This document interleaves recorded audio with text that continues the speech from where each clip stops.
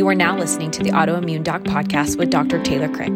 Dr. Taylor is an expert in helping those suffering with autoimmune disease, and he himself has autoimmune disease. Autoimmunity is rampant today. The purpose of this podcast is to educate about the underlying causes and natural solutions to halt autoimmune disease progression. This podcast is for educational purposes only and is not intended as medical advice. For more information from Dr. Taylor, visit www.autoimmuneeducationacademy.com. Without further ado, here's your host, Dr. Taylor Crick. What's up, everybody? Welcome to the Autoimmune Doc podcast. This is your host, Dr. Taylor Crick, and I love explaining and teaching the underlying mechanisms behind autoimmunity and chronic disease. Today's episode is the third in our series about mitochondria, so I can't wait to get into that. Hope everybody's doing well out there. It's Saturday afternoon for me. I just looked on my phone before this episode just to see. I thought it was probably about 10 degrees out. I looked on my phone. It's 0 degrees out. We've got a foot of snow on the ground. And after I wrap up this episode, I'm going to a daddy-daughter dance with my 7-year-old twin daughters tonight. So fun little weekend for me here. So mitochondria today, that's what we're getting into. This is, again, the third episode on mitochondria, and I've said for each of the last two that they all kind of fit together leading up to this one. You know, what can you do about your mitochondria? What are the strategies? How do they work? What are the mechanisms? And so go back to the last two episodes if you haven't heard them, so that you can understand some of these mechanisms that I'm going to talk about today. But I'm going to recap those really briefly and then go over lots and lots of things that you can do, supplements and the targets that they have, nutrients, things like that, but then also lifestyle strategies and how they impact the mitochondria. So when you understand some of those mechanisms, it can be helpful. So in the first episode, I went over the incredible importance of mitochondria. You cannot possibly overstate their importance. They power every single thing in your body. They are your cellular batteries. So each and every one of your 35 trillion cells has dozens to hundreds to thousands of mitochondria, and they are the batteries powering everything. So your heart, your brain, your liver, your muscles they require the most metabolic energy. Every cell and every function is powered by mitochondria. Dysfunctional mitochondria in regulatory T cells, which regulatory T cells help balance immune response. They're kind of like the peacemakers, especially in an autoimmune response. Dysfunctional mitochondria in those Treg cells contributes or causes autoimmune disease. So even if your autoimmune disease is, maybe gluten triggered or, Epstein-Barr virus caused, or linked to, it's the mitochondria that do all the sensing and responding and powering of it all. So inflammation as a whole concept, reactive oxygen species and antioxidants, that's mitochondria. The reason that toxins are toxic, the reason that exercise is beneficial, that's mitochondrial.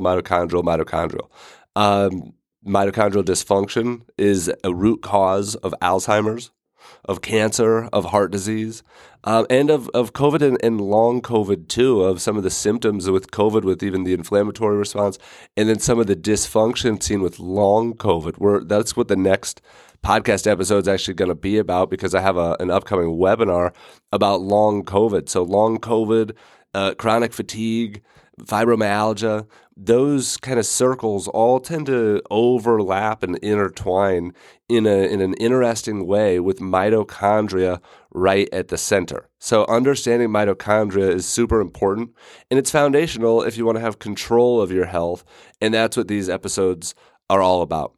Recently, I saw two people in the same day, or kind of right in a row, I think, and it was interesting. One is a 76-year-old farmer. He doesn't know anything about mitochondria, but he has congestive heart failure. The other was a young lady with really severe chronic fatigue syndrome, and very, very, very different people, but they have the same big underlying problem, and it's mitochondrial dysfunction. So it's just kind of interesting. I was just kind of thinking about it since that's been kind of the topic of the month around here. So I also talked about how mitochondria produce energy in the same way as a motor. Yeah, they use fuel to produce heat exhaust, and energy, movement.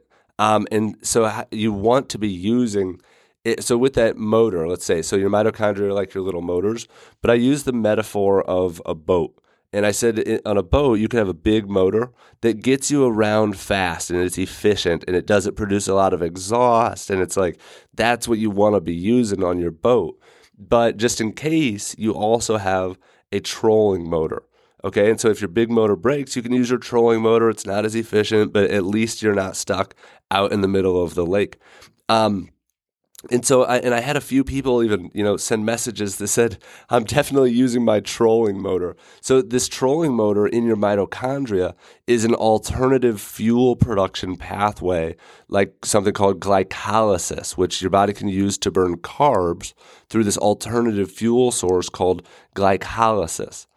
And so in the next episode, I went over some more about those specific functions of mitochondria, including the details of glycolysis, the Krebs cycle. There's 4 processes I talked about: glycolysis, the Krebs cycle, beta oxidation, and the electron transport chain, and how they make up what's called metabolism. So metabolism, your body takes your food, your amazing body. It's crazy, but it's, we take it for granted, but your body takes your food and it breaks it down into these macronutrients: carbs, fat, and protein. Carbs and fat are for fuel, for energy, and protein provides the building blocks for everything, for your tissues, for your cells, for your hormones, for your enzymes, and some fats as well, but that's what proteins are used for.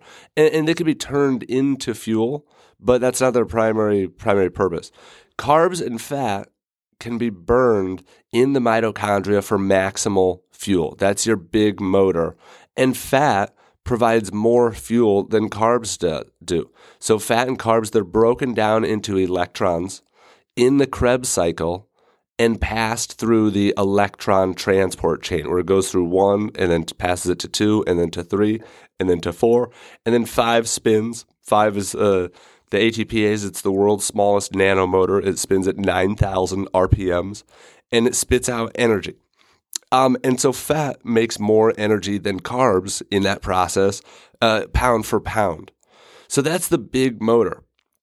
But carbs can also be burned by the trolling motor or glycolysis, which you can shift. You can be and your body always is shifting back and forth, but it could get stuck. And that can happen by viruses. Like, again, that's a mechanism of COVID and other viruses. They'll hijack metabolism and do something called a Warburg effect. Toxins will do that as well. A sedentary lifestyle and just a high carbohydrate diet will do that as well. So they will induce this glycolytic shift, which is a hallmark feature of cancer cells and Alzheimer's cells. So with that being said, that's a recap of the last 2 episodes and a recap of the importance of mitochondria and some of the important functions of mitochondria. Now, that kind of lays the foundation for these solutions. So first off, let me start with exercise, because I cannot just wait to just get it off my chest. It cannot go lower in the podcast or further in the podcast. There is nothing that has been proven to be better or more beneficial or more important for your mitochondria than exercise. And so there's many, many, many different benefits of exercise, even with oxygen delivery and things like that. But the bottom line is that exercise increases flux. So you want electron flux through your mitochondria. You want those things producing a lot of energy. You want them using a lot of oxygen. You want flux. You want them to be producing a lot of heat, because heat is just kind of the byproduct of energy production. So that's why exercise is so good. Now, with that being said, I commonly see athletes, high-level athletes, that still have components of broken metabolism. They could perform really well, in an anaerobic state or an aerobic state. 10K runners, half marathoners, not as many marathoners really, but do CrossFitters and things like that. And they'll still have just, weight weight burning issues or, blood sugar issues or hormonal issues, GI issues, men and women, but more women than men. A lot of CrossFitters. I see a lot of CrossFitters. But exercise is still the most important thing.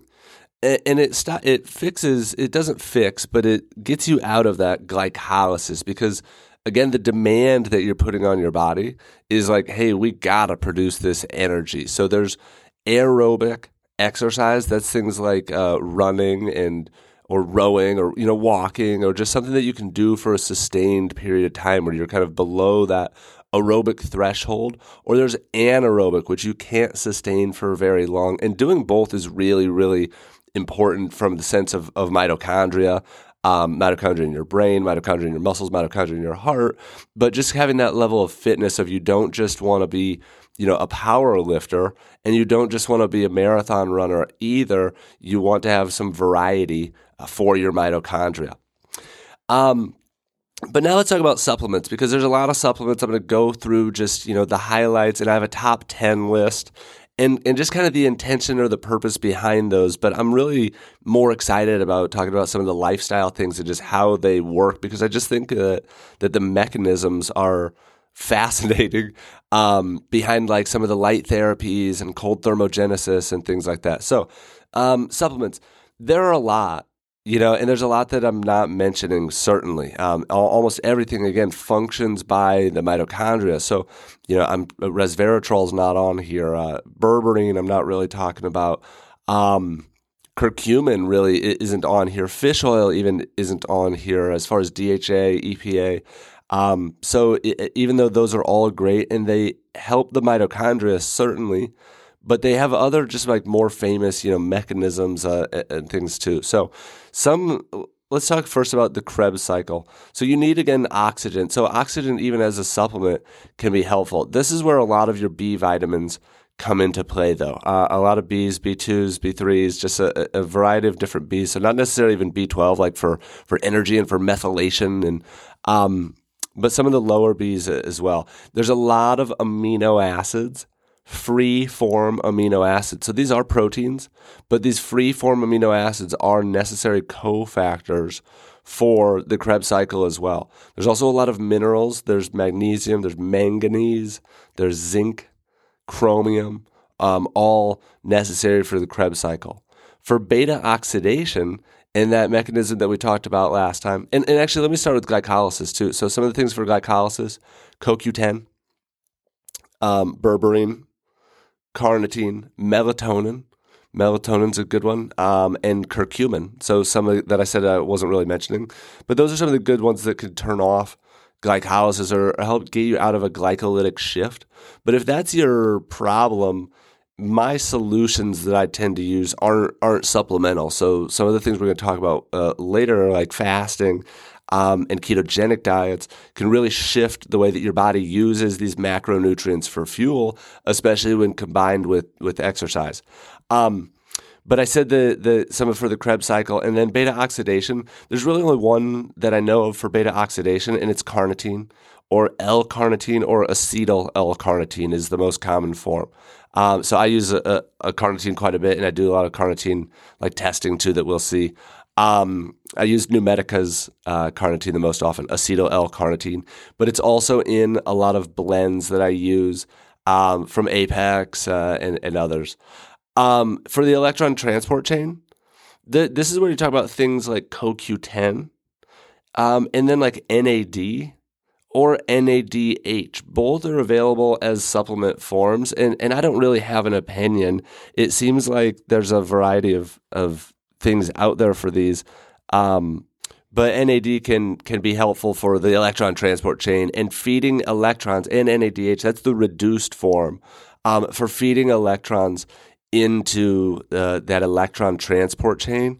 And then even something like ASEA, which ASEA is a multi-level marketing product, and it's redox signaling molecules. So it's something that, again, I don't have a super strong opinion on. A lot of people swear by it. And I think that it's just, I don't know, it's intriguing. It's something that I've certainly used with people and certainly recommended to people before, but it's not something that I'm 100% salesperson for. And then antioxidants. Antioxidants like glutathione is your mitochondria's master protector. Vitamin C, vitamin E is really, really helpful for the mitochondria. And a lot of these things that I've already mentioned are antioxidants. Melatonin's a powerful antioxidant. PQQ is an antioxidant. So a lot of these things act as antioxidants. I believe resveratrol, I think, is an antioxidant as well.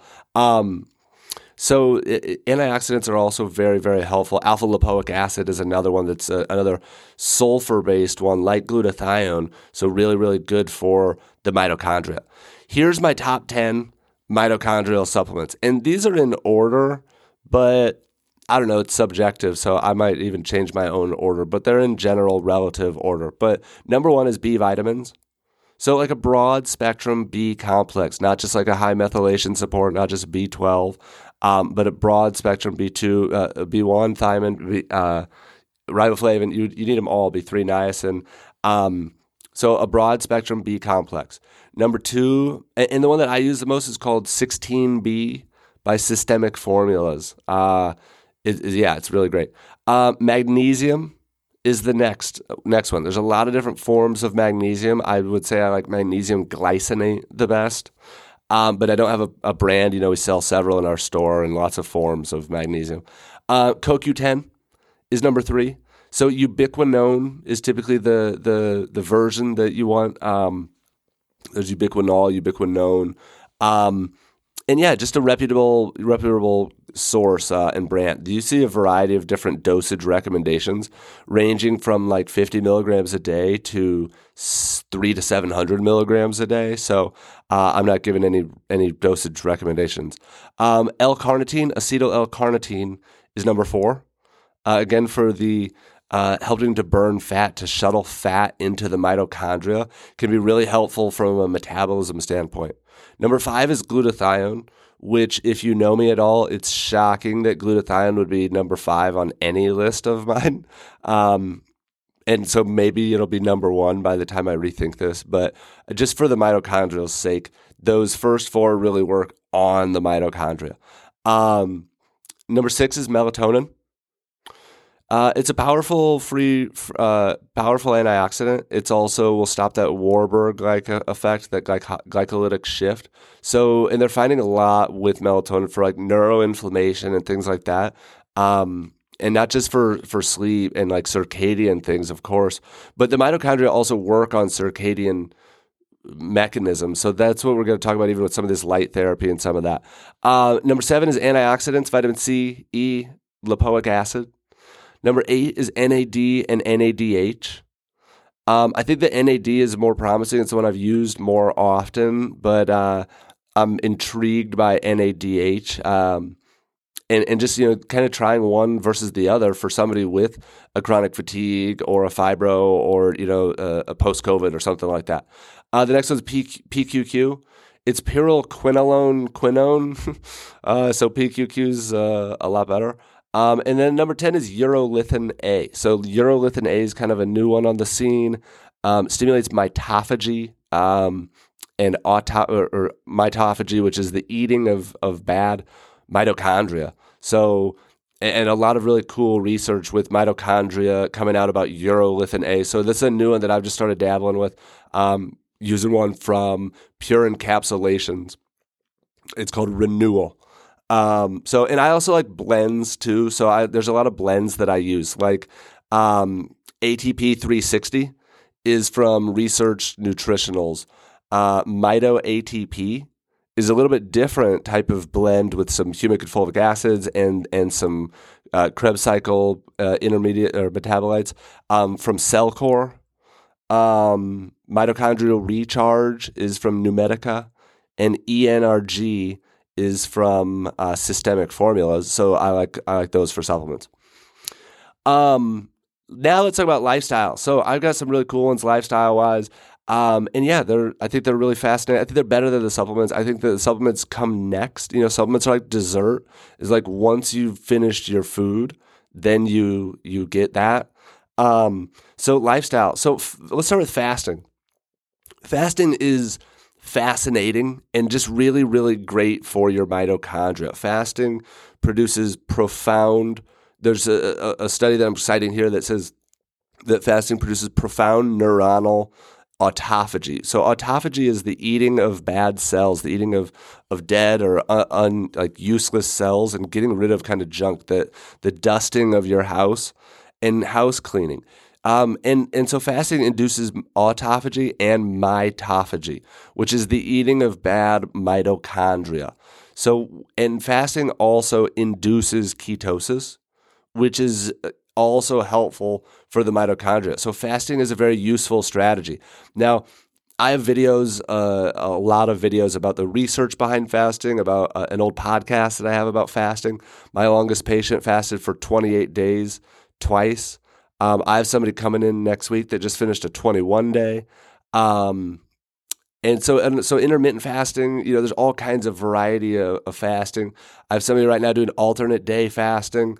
And that's something that he discovered on his own, and he asked me if I thought, and I said, absolutely. Let's see what your blood sugar numbers and your keto numbers do, because that's what we're working on. He's diabetic, and so that's what he's working on, is monitoring his sugars. And so we're trying different strategies and some of these exact same supplements to see what we can do to shift metabolism, but we're measuring it every single day with a blood sugar and ketone meter.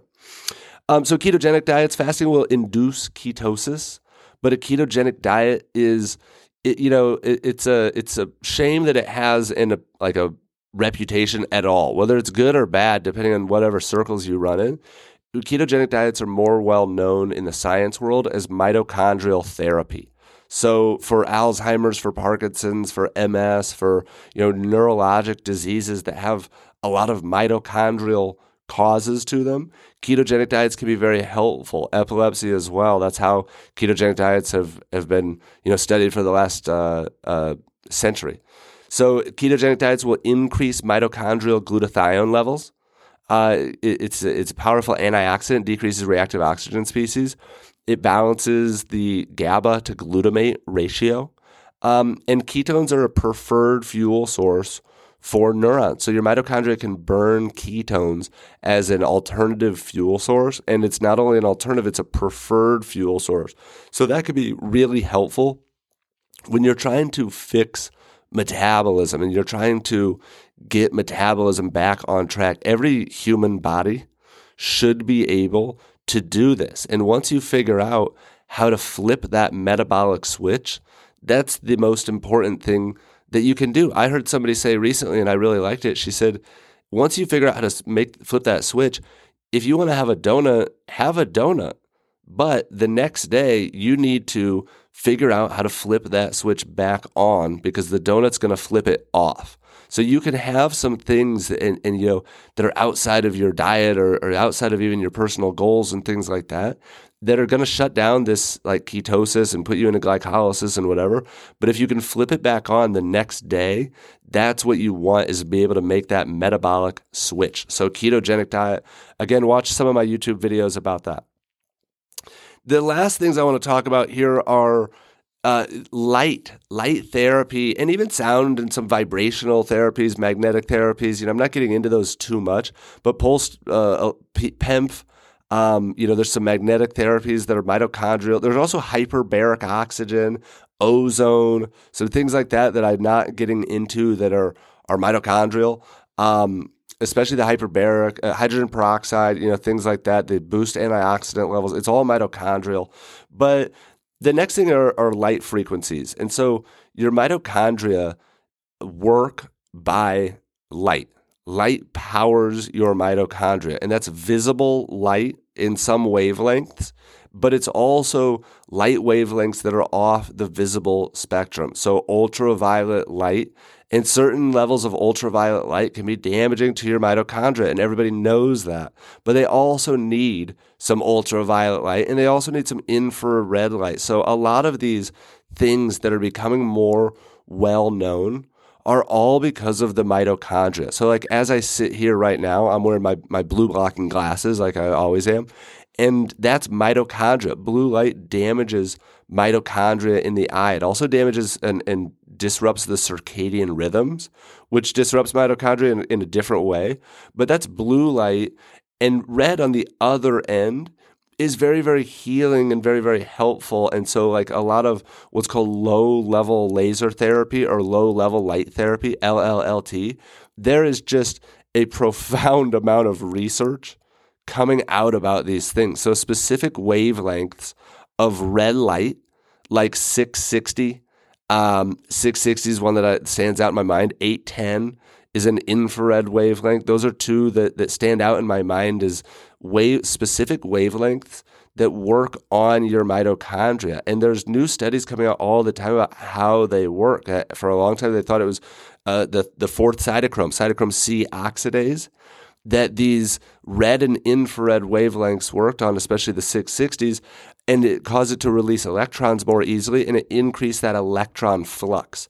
Now, what we know, at least as far as I know, is that the water, the structured water in the exclusion zone around the mitochondria is actually the acceptor for red and near infrared light, but it's all mitochondrial how it works. Infrared, some of the infrared wavelengths cause the ATPase to spin faster. So it's all mitochondrial. So like, again, it's 0 degrees here. After this, I'm getting in the sauna. And so the sauna is infrared. It's full spectrum infrared because far infrared doesn't have the same effects on the mitochondria. Far infrared will still stimulate sweat and will still detox and will still stimulate heat shock proteins and things like that. But near infrared is what's going to stimulate the mitochondria. So we have a full spectrum infrared sauna, and we also have a red light 2 chromotherapy red lights in there. So I'll be in all red light and infrared light, just bathing my cells and my mitochondria in those wavelengths. So anyway, there's my rant about red light. Super cool. The next one is the exact opposite, also super cool, and it's cold thermogenesis. So cold thermo is getting popular also. So it's mitochondrial. In the short version of it is it expands the water in the exclusion zone around the mitochondria, which shrinks the respiratory proteins in the electron transport chain. And for every 1 angstrom that those proteins are closer together, electron tunneling between those goes up tenfold. So it's all, again, about flux. And that's why the last episode matters, because that's what we're talking about, is all these things. But it's all about flux. So cold thermo, the other thing that cold thermo has been shown to do, one of the main, it's being studied like out the wazoo, but what it does is what's called the beiging of fat, which it turns what's called white adipose tissue into brown adipose tissue. And brown adipose tissue produces more heat in what's called non-shivering thermogenesis. So that's why your body does that as an adaptation. It beiges the fat so that you produce more heat.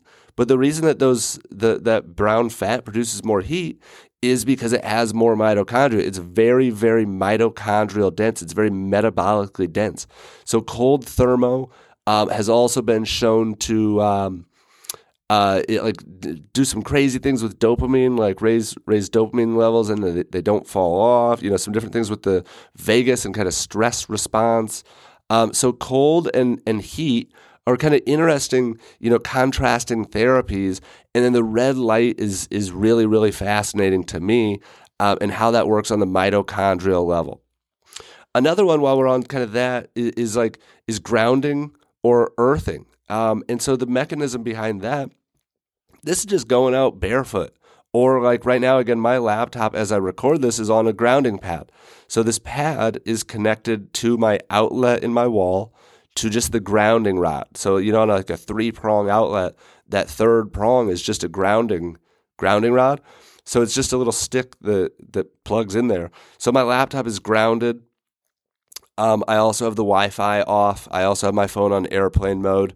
Right now, not at all times. But right now I do.